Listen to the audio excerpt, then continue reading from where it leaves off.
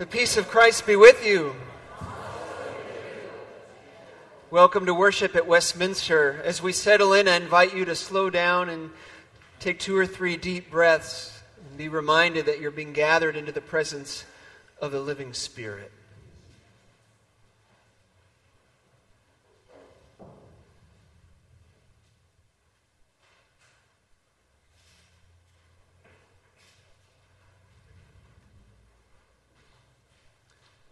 Friends, in joy and praise, let us worship God. We're going to sing an intro through once, but for the second time around, I invite you all to join us as you feel ready. I want to live like there's no tomorrow. I want to dance like no one can rock. I want to sing like nobody's listening. For I lay my body down. I want to live like I have plenty. I want to love like I'm not afraid. I want to be the one that I'm meant to be. I want to be the way I was made. Try to join in, just like I have here. I want to Live like there's no tomorrow. I want to dance like no one's around. I want to sing like nobody's listening. For I lay my body down. I want to live like I have plenty. I want to love like I'm not afraid. I want to be the one I'm meant to be. I want to be the way I was made. Now that you know it, let's do it one more time. Here we go. I want to live like there's no tomorrow. I want to dance like no one's around. I want to sing like nobody's listening. Before I lay my body down. I want to live like I have plenty. I want to love like I'm not afraid. I want to be the one I'm meant to be. I want to be the way I was made.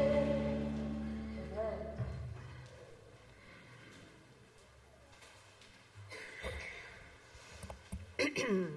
Please rise in body or spirit and join me in the call to worship.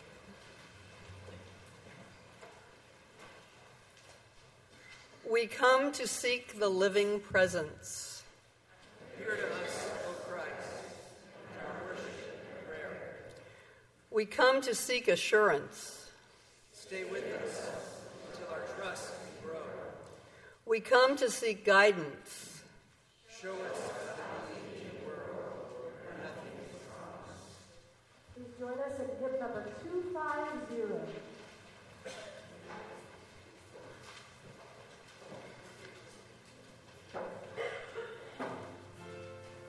In the fall there is a flower, in the sea an apple tree, in the roots a hidden promise, butterflies will soon be free.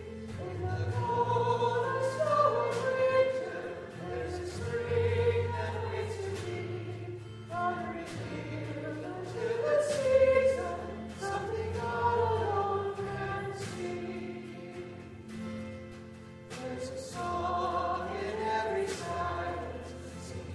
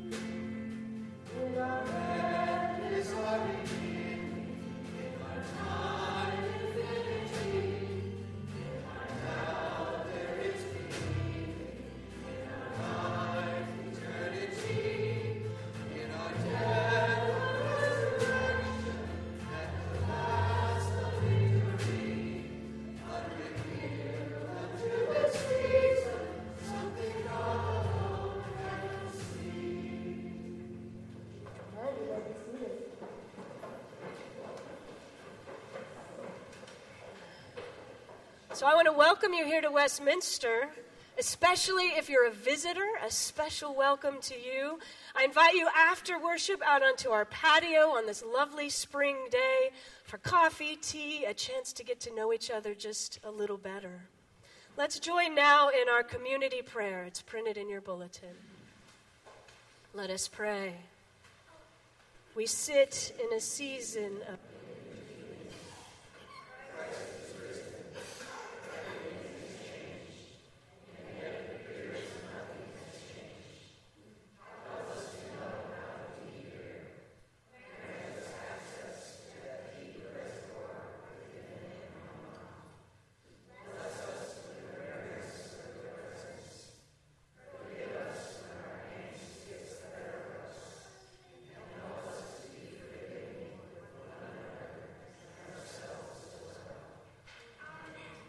Our prayers continue in quiet.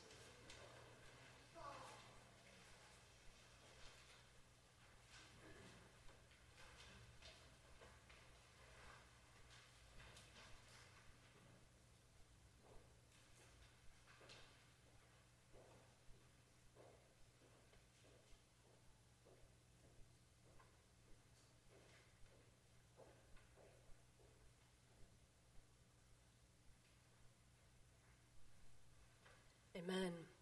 Friends, know that the risen Christ often reaches out to us in unexpected ways, even in those times when you are struggling to be forgiving or to be loving.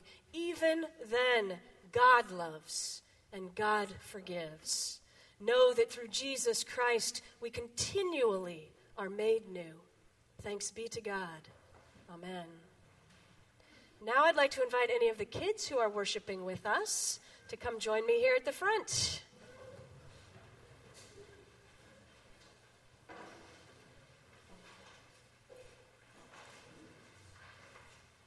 Good morning, everyone.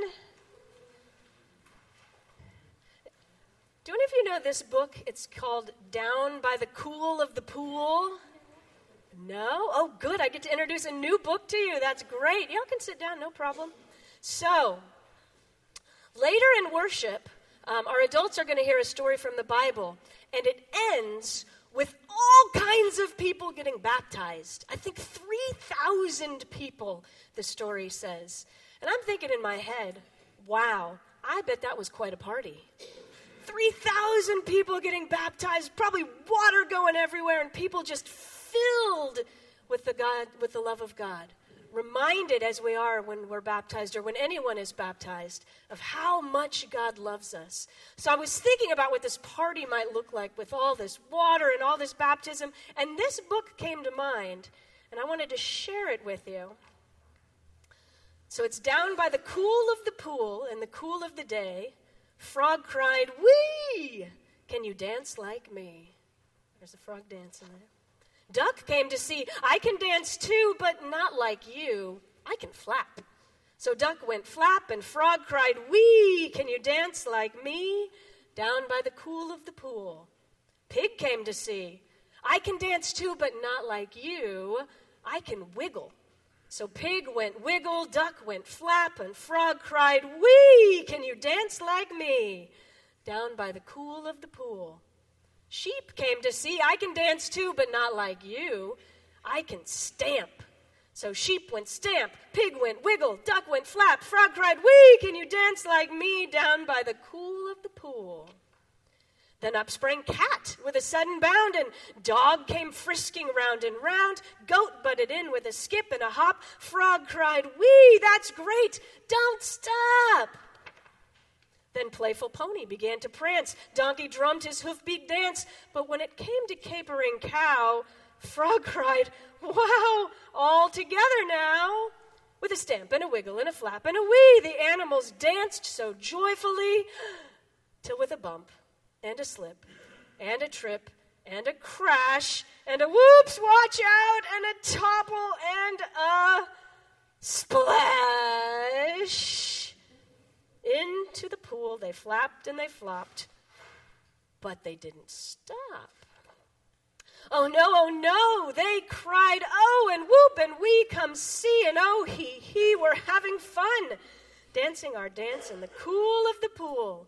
And they splished and they splashed till their dance was done. Then away they drifted and down went the sun. As there by the cool of the ripply pool with a hop, hop, plop, even Frog was gone. Now, I think I first heard of this book when my son, who is now almost 10, was little bitty. But it has stayed with me. And even as a 41-year-old, I love this book because I love how they each come bringing their own dance, right?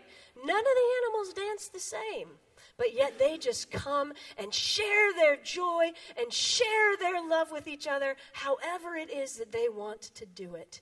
And I imagine that time when all those people were getting baptized was a little bit like that.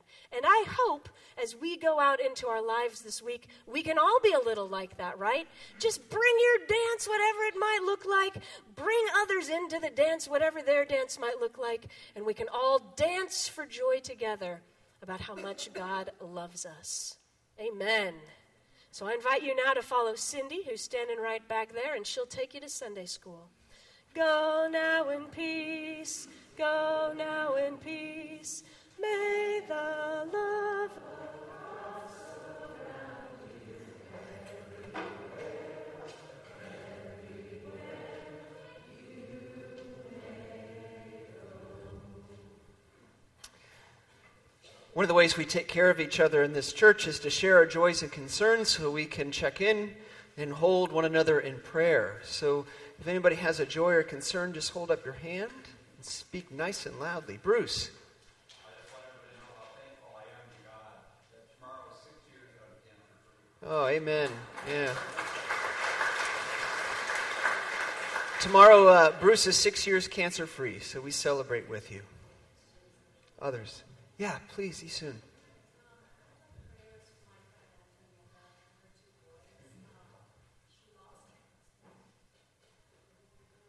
Yeah. A friend who lost a husband suddenly a week ago. Yeah, hold that family in prayer. Others. Yeah, Roberta.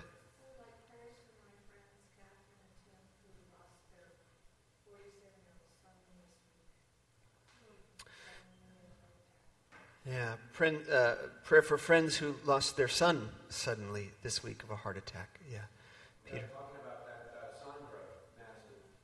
Yeah, many of you, thank you, Peter. Many of you may have read in the IJ that Sandra Masson's husband died this week after a long time with Alzheimer's. Yeah, we certainly hold her in prayer. Others. Yeah, please. My daughter's in graduate school. She's going through finals, so I guess just a prayer for all of us who have children. Yeah, that's right. Yeah. Yeah, this is final season for colleges and graduate schools, and so we hold that angst into the light, and we pray that we won't contribute to it, but we'll be voices of calm. June. Yeah. Yeah, Mildy's ready for her annual trip to the motherland, to Italy, and so we pray a wonderful time for her. Jim. Well, after finals, there comes graduation. And that, We have one. yes, We will be visiting next Sunday. yeah, Portland, celebrating Nikki's graduation. yeah. Congratulations, Nikki will be graduating from college next week, along with many others, and we celebrate with you. And we know that brings its own kind of angst with it. So we hold all those people in prayer. Let's. Marcia. Oh, good.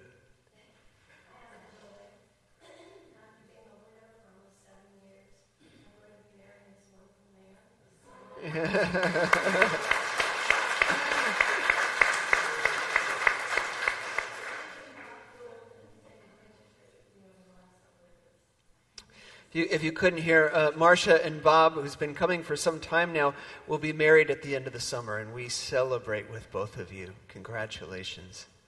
Let's hold all those things in prayer, in some quiet first.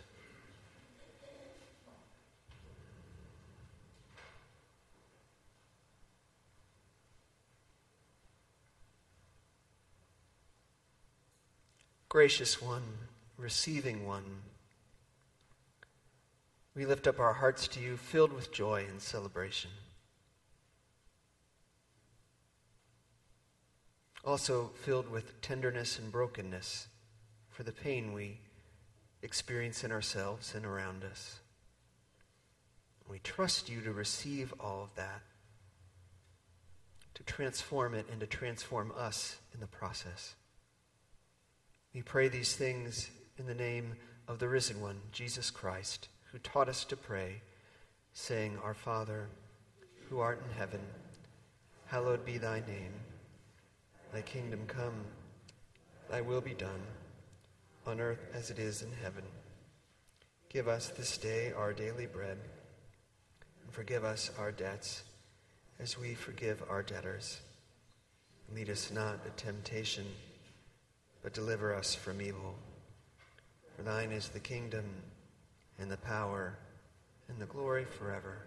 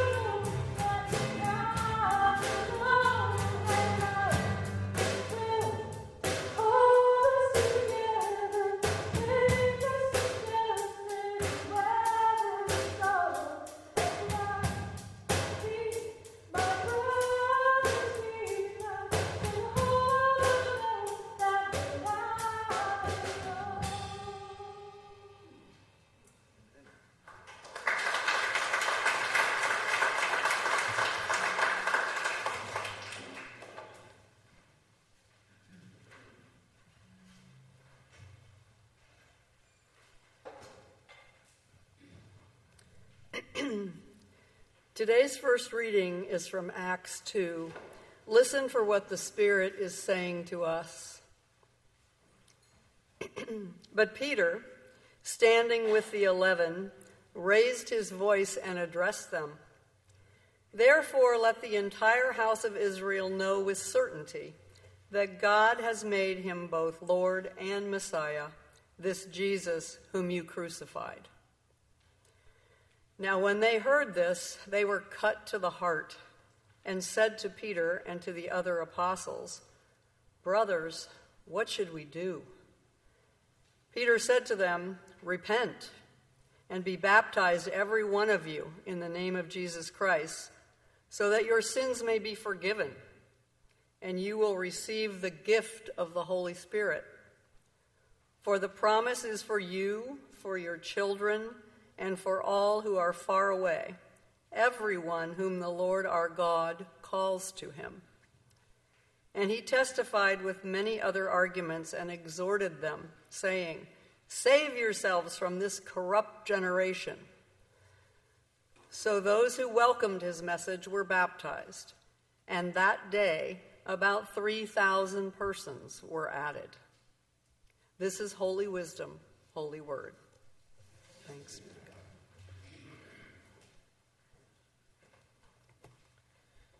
The second reading comes from the letter of 1 Peter, the first chapter, verses 17 to 23.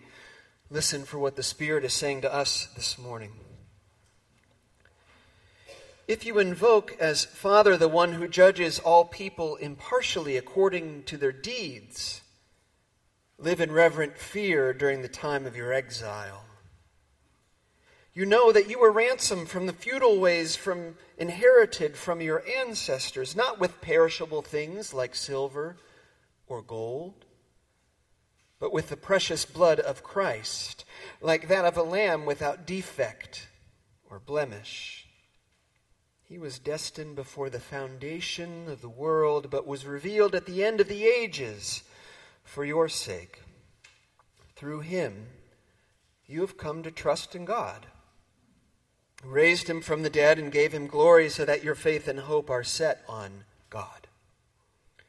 Now that you have purified your souls by obedience to the truth, so that you have genuine mutual love, love one another deeply from the heart. You have been born anew, not of perishable, but of imperishable seed, through the living and enduring Word of God." Friends, this is holy wisdom, holy word. Thanks be to God. The middle school invited a Buddhist monk to spend some time with them and show the students the process of creating a sand mandala. Have you ever seen those before from that tradition?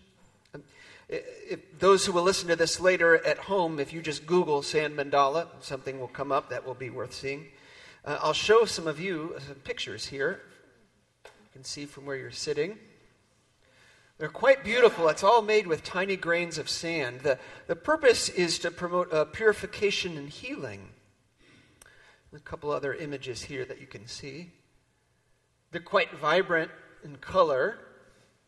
The design is incredibly intricate. You can imagine the kind of detail work it takes to create them. Here you see some monks working with some fine tools. Occasionally you'll see them working with surgical masks because their very breath could disturb them. There's another picture of a tool being used to create that. If you know anything about that, you know what happens at the end, right? What they do to preserve them for all time. Nothing is the answer. This is what happens not long after they finish them.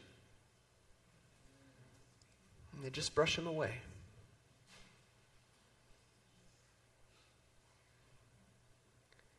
I think in the school I mentioned, what the monk did was was able to take it down to the river, and he just blew it into the wind. Now that flies in the face of so much of what we aspire to in our culture. Making something lasting, building monuments to ourselves or to ourselves through the things that we care about. I remember when I was a kid, I was obsessed with becoming famous. The first service laughed at that. You clearly see that I've made it. You know I have arrived. But there was something wrapped up in permanence there, in immortality. But of course, one of the lessons of the Sand Mandala and one of the key teachings in the Buddhist tradition is impermanence. And we know all too well that things can just be blown away in an instant, that nothing is promised. This week we received an email from the Presbytery about one of our dear colleagues, Sharon Latour, serving out at Stinson in Bolinas. And she had been otherwise healthy, but then all of a sudden came down with some throat symptoms and ended up in the ER. And very quickly they figured out that it was cancer. And a day or two later, we got another email. She was going home from the hospital to be put on hospice. It was an aggressive form of cancer, and in fact, Stanford said they'd never seen it progress this fast before. So a family comes in to do what family does and loved ones do, to sit by the side of their loved one and make sure they know that they love them, and to dab their head with a wet cloth, and to take one of those swabs and dip it in the ice chips and wipe their lips until they're gone. And the very next morning, we got another email saying Sharon had died. All of that took place from the visit until her death in 2 weeks. It's just vast. What we've been given is so precious. It's been exactly 2 weeks since Easter, and it's a precious time in the church's calendar. It's this time when, after Jesus has raised from the dead, and his people are experiencing him in strange ways as still there, and he hasn't left yet for good, which he does in what we call the ascension, right? Leaving us with the Spirit, but ascending to another realm. It's a precious time in the church. Imagine what it was like to be those disciples. They put all their hope in this one. He was their teacher, but yet he was even more than that. And even though he alluded to what was coming, they didn't quite catch it because it was hard to make sense of what he was talking about. And then he was gone, taken from them, executed. He was gone. But then they get this gift, the gift that we seem never to get. He comes back. And he spends time with them. And Scripture describes in detail a couple of those appearances, but mentions that there were many more showing up to the people who loved him, maybe to strangers who never knew him. Often surprising people. I half imagine Jesus being a practical joker, and the people are kind of sitting around having a meal, maybe even they're worshiping or they're praying, which sort of summons his presence. And then when he comes through a wall, "Hi guys, Jesus! Stop doing that!"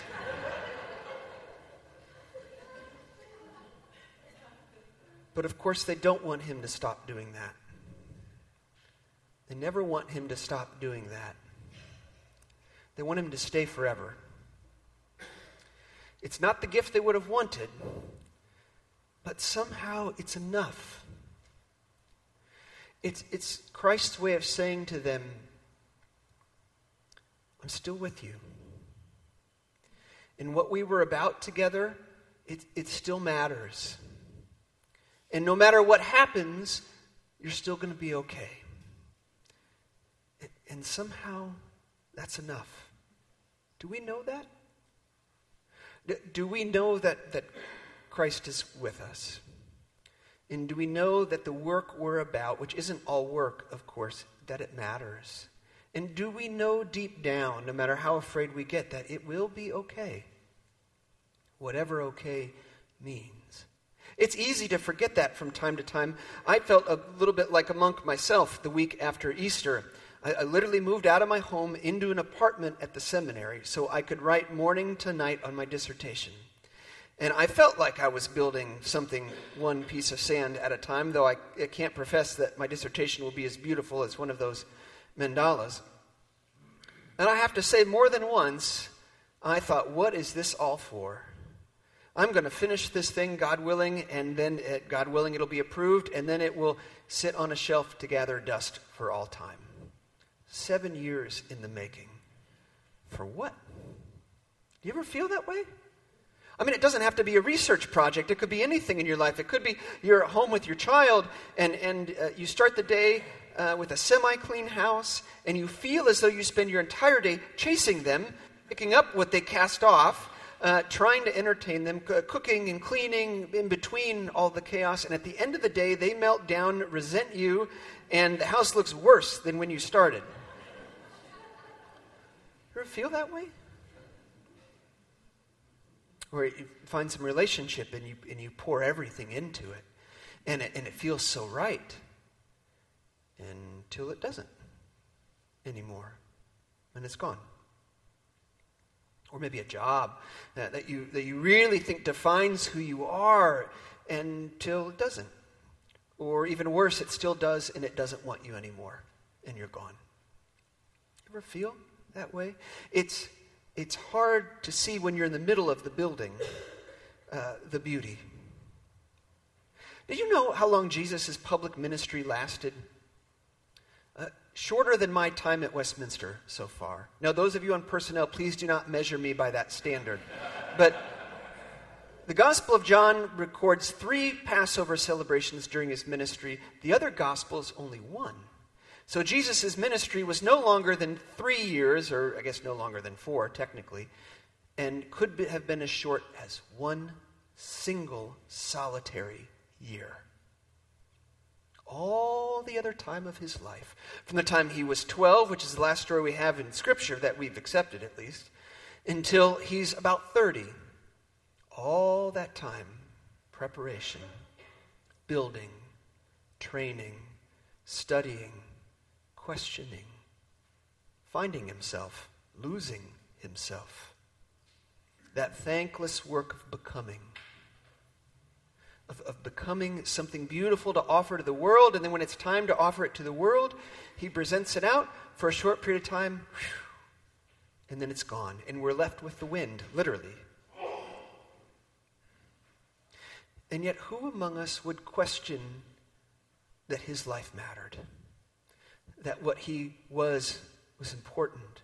Not just his birth, which may have been miraculous, or his death and his resurrection, but his life, the way he lived, the building, the pieces themselves were beautiful as well. Who would question that? 1 Peter, this letter that you heard from earlier, speaks to it in very stark terms. The author is writing to a group of people who needed encouragement. They would have been among the socially and politically marginalized because of the community they had chosen and what that community stood against. And so this was supposed to be a word uplifting to them. And it reads, "You know that you were ransomed from the futile ways inherited from your ancestors, not with perishable things like silver or gold, but with the precious blood of Christ, like that of a lamb without defect or blemish." Now, I wonder how many of you grew up in the language of the precious blood of Christ. And I wonder how you felt about that language. For some, it's of great comfort and assurance. I had a colleague, a strong Baptist woman, very spiritual woman, who'd always talk about being washed in the blood. And for her, it gave her strength and power. And so if that's a powerful image for you, I have no interest in taking it away. For others, it's a troubling image. It's troubling language. Whether you're new to the church, you've been in the church a long time, people wrestle with that one. I might be able to help there. You see, context is everything when it comes to some of these images. And you have to remember, in Jesus' time, one of the ways you receive forgiveness is you went to the temple and had a priest sacrifice an animal on your behalf, and then you were forgiven. Okay? That's the context. New Testament scholar Marcus Borg says, to affirm Jesus being the sacrifice for sin was to deny the temple's claim to have a monopoly on forgiveness.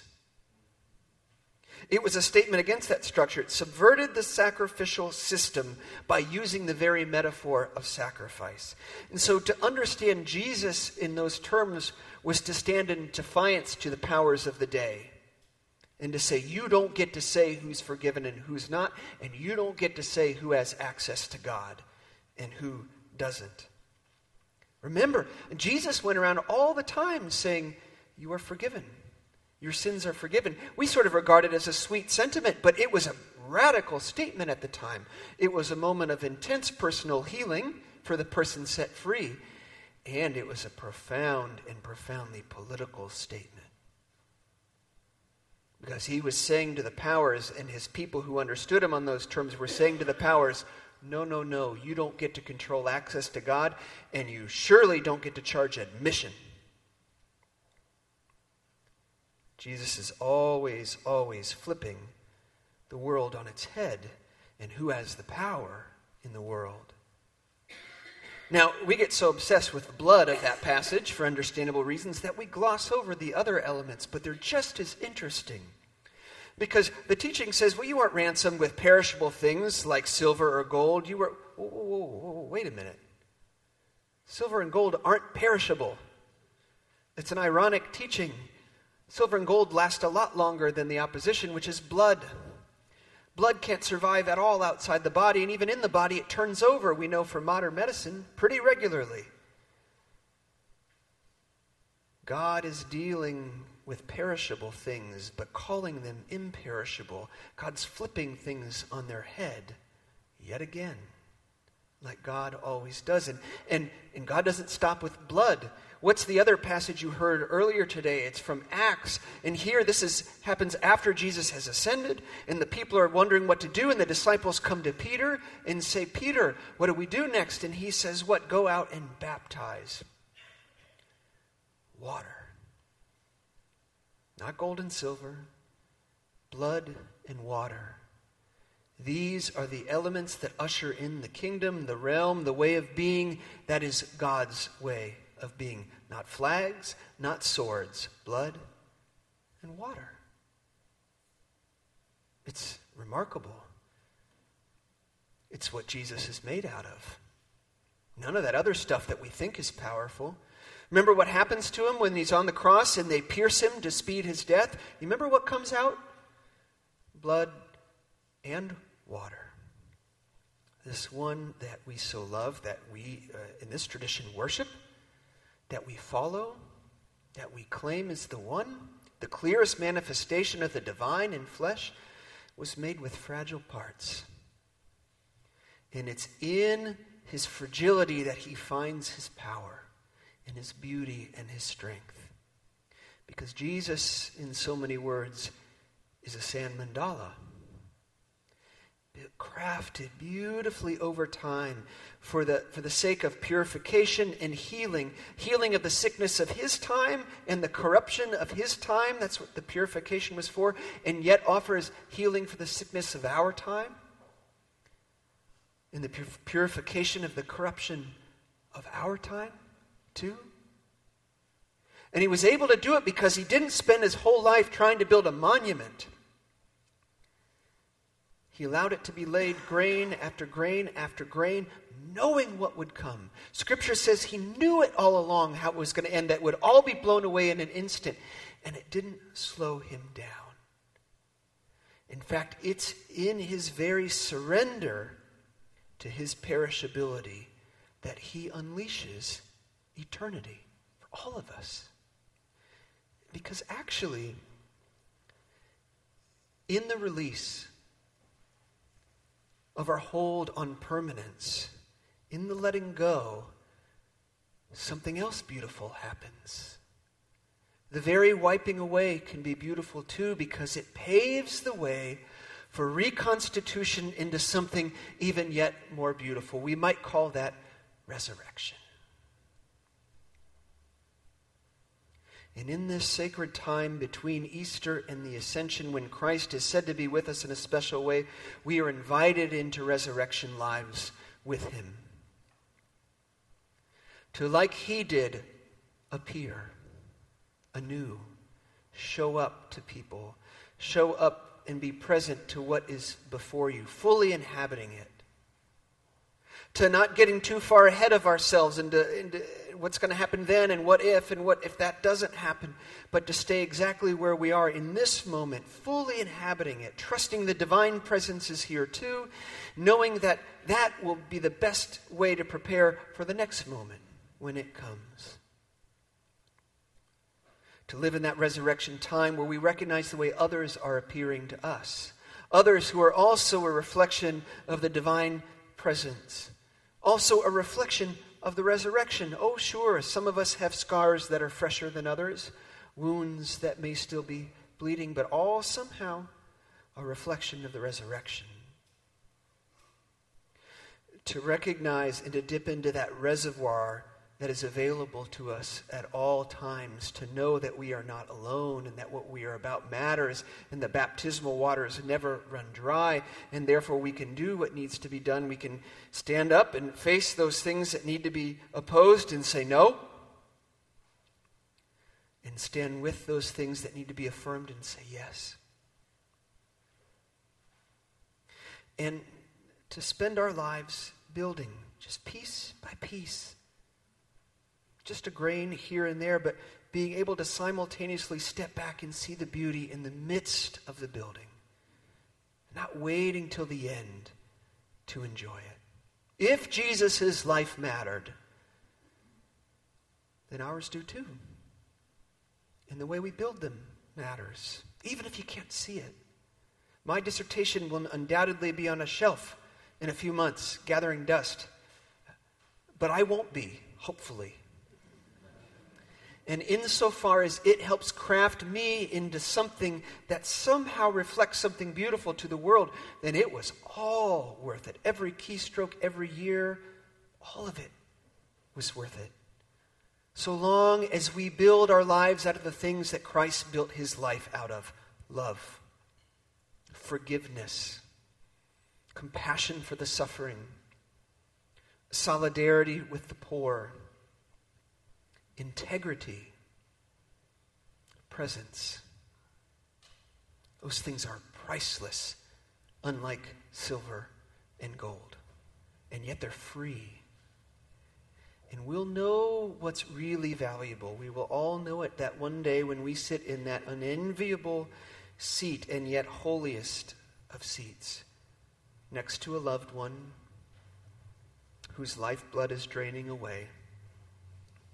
We'll know as we dip the swab and wipe their lips, refreshed by ice chips, frozen water, what's really important. In the death of Christ comes new life for all. And in our realization of our ending becomes our new beginning. Amen.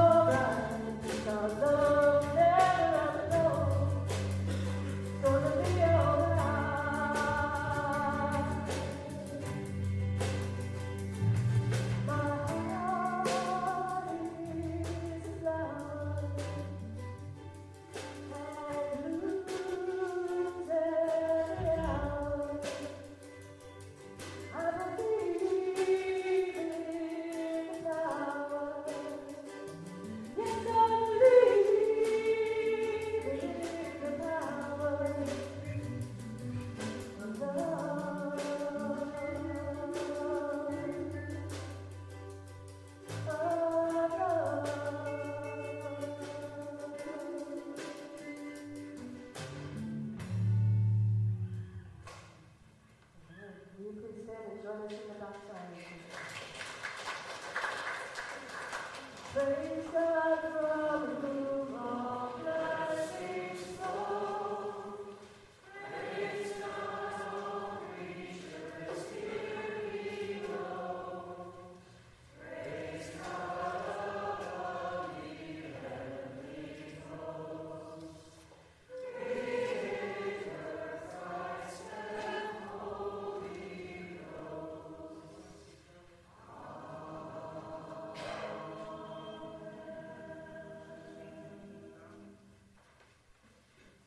Dear Heavenly Father, we thank you for allowing us to give like we have plenty. Please help us become who we are meant to be, and help us discern the best use for these gifts. In Jesus' name we pray. Amen. You may be seated.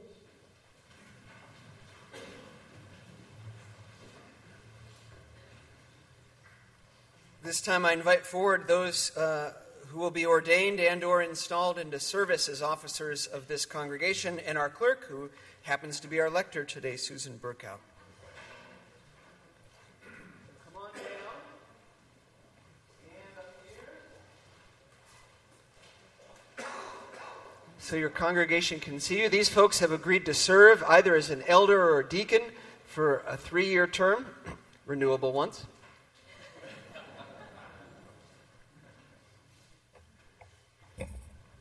Okay, Madam Clerk. Speaking for the people of the church, I bring Bill McLeod, Evelyn Sayers, Sharon Terrell, and Walt Traver to be ordained and installed as elders. I bring Esoon Beer, Bruce Nelson, Diane Newman, John Trotter, and Sandra Iacopucci to be ordained and installed as deacons. We know a couple of you have already been ordained, so you're only being installed, but we wanted you to get the full treatment. We have some constitutional questions for all of you. Most of them you'll share in. There's one special one for the elders and one for the deacons, and we will alternate in offering them. So first, do you trust in Jesus Christ, your Savior, acknowledge him Lord of all and head of the church, and through him believe in one God, Father, Son, and Holy Spirit? If so, please say, we do. Do you accept the scriptures of the Old and New Testaments to be, by the Holy Spirit, the unique and authoritative witness to Jesus Christ and the Church Universal and God's Word to you? So please say we do. Do you sincerely receive and adopt the essential tenets of the Reformed faith, as expressed in the confessions of our church, as authentic and reliable expositions of what Scripture leads us to believe and do? And will you be instructed and led by those confessions as you lead the people of God? If so, please say we do and we will.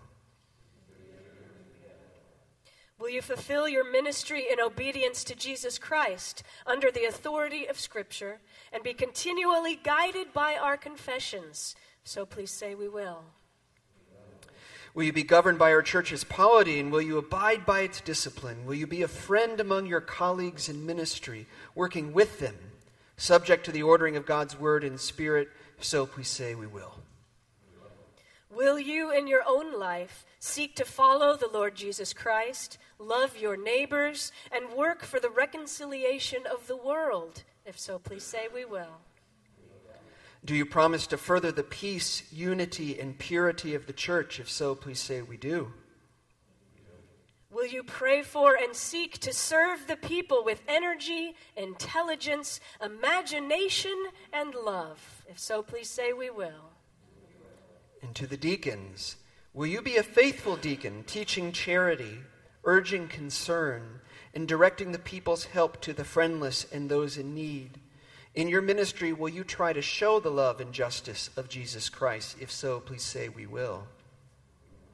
And for the elders, will you be a faithful ruling elder, watching over the people, providing for their worship, nurture, and service? Will you share in government and discipline, serving in councils of the church? And in your ministry, will you try to show the love and justice of Jesus Christ? If so, please say we will. And Madam Clerk. Do we, members of the congregation, accept these people chosen by God through the voice of this congregation to lead us in the way of Jesus Christ? We do. Do we agree to encourage and respect their decisions and to follow as they guide us, serving Jesus Christ, who alone is head of the church? Now is the most important time of this moment in the service where we bless them as a people.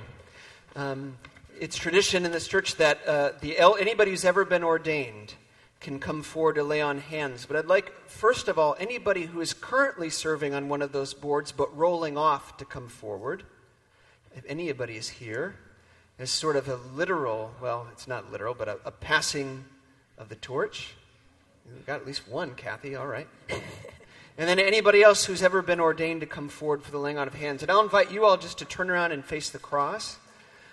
And anybody who's been ordained to come forward and place a hand on the shoulder of a new officer or of somebody who is touching a new officer. And Bethany will lead us in prayer.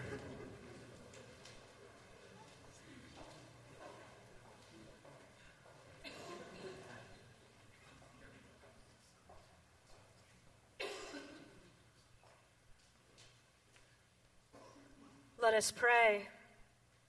Eternal God, you have called these people to serve you in this household of faith and in the world.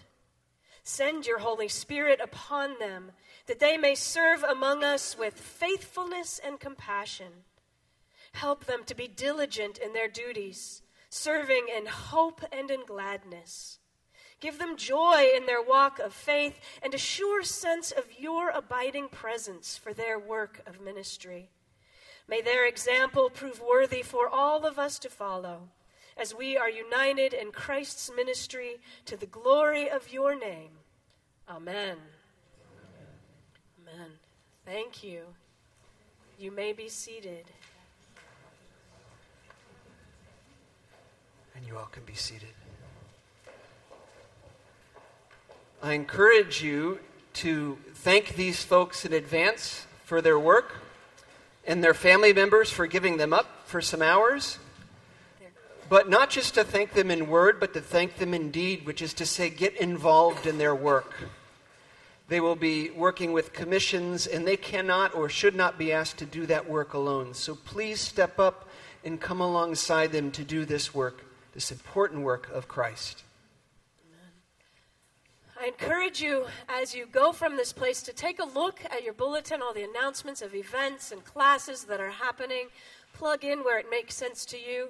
I want to announce just one, and that is immediately following worship, you're invited to come hear the Mill Valley Mayor, Jessica Sloan, speak. She has done a lot of work around reducing mass incarceration and is here to tell us about some of the work that she's been doing. So that'll be just right in our Finley Hall. You all are invited. There will be childcare if that is important to you. And now, I invite you to stand and join us. All of the lyrics for this song are printed in your bulletin, and we hope that you will sing along, and not just sing along, but sing along boisterously. It's called Put a Little Love in Your Heart. Why don't you stand as you are comfortable?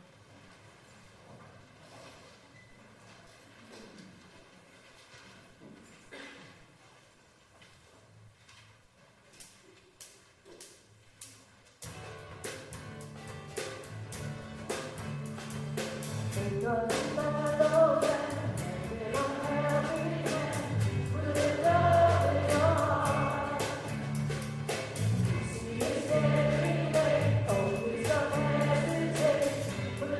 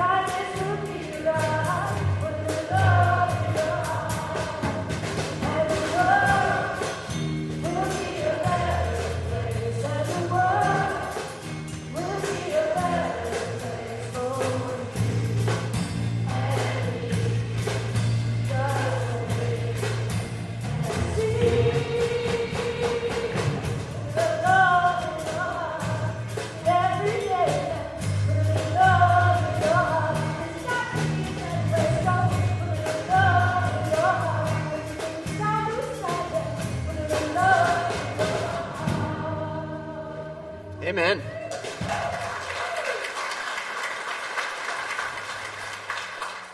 Friends, and now may the grace of our Lord Jesus Christ, the love of God, who is Father and Mother of us all, and the sweet communion of the Holy Spirit be with you this day and be with you every day. Amen.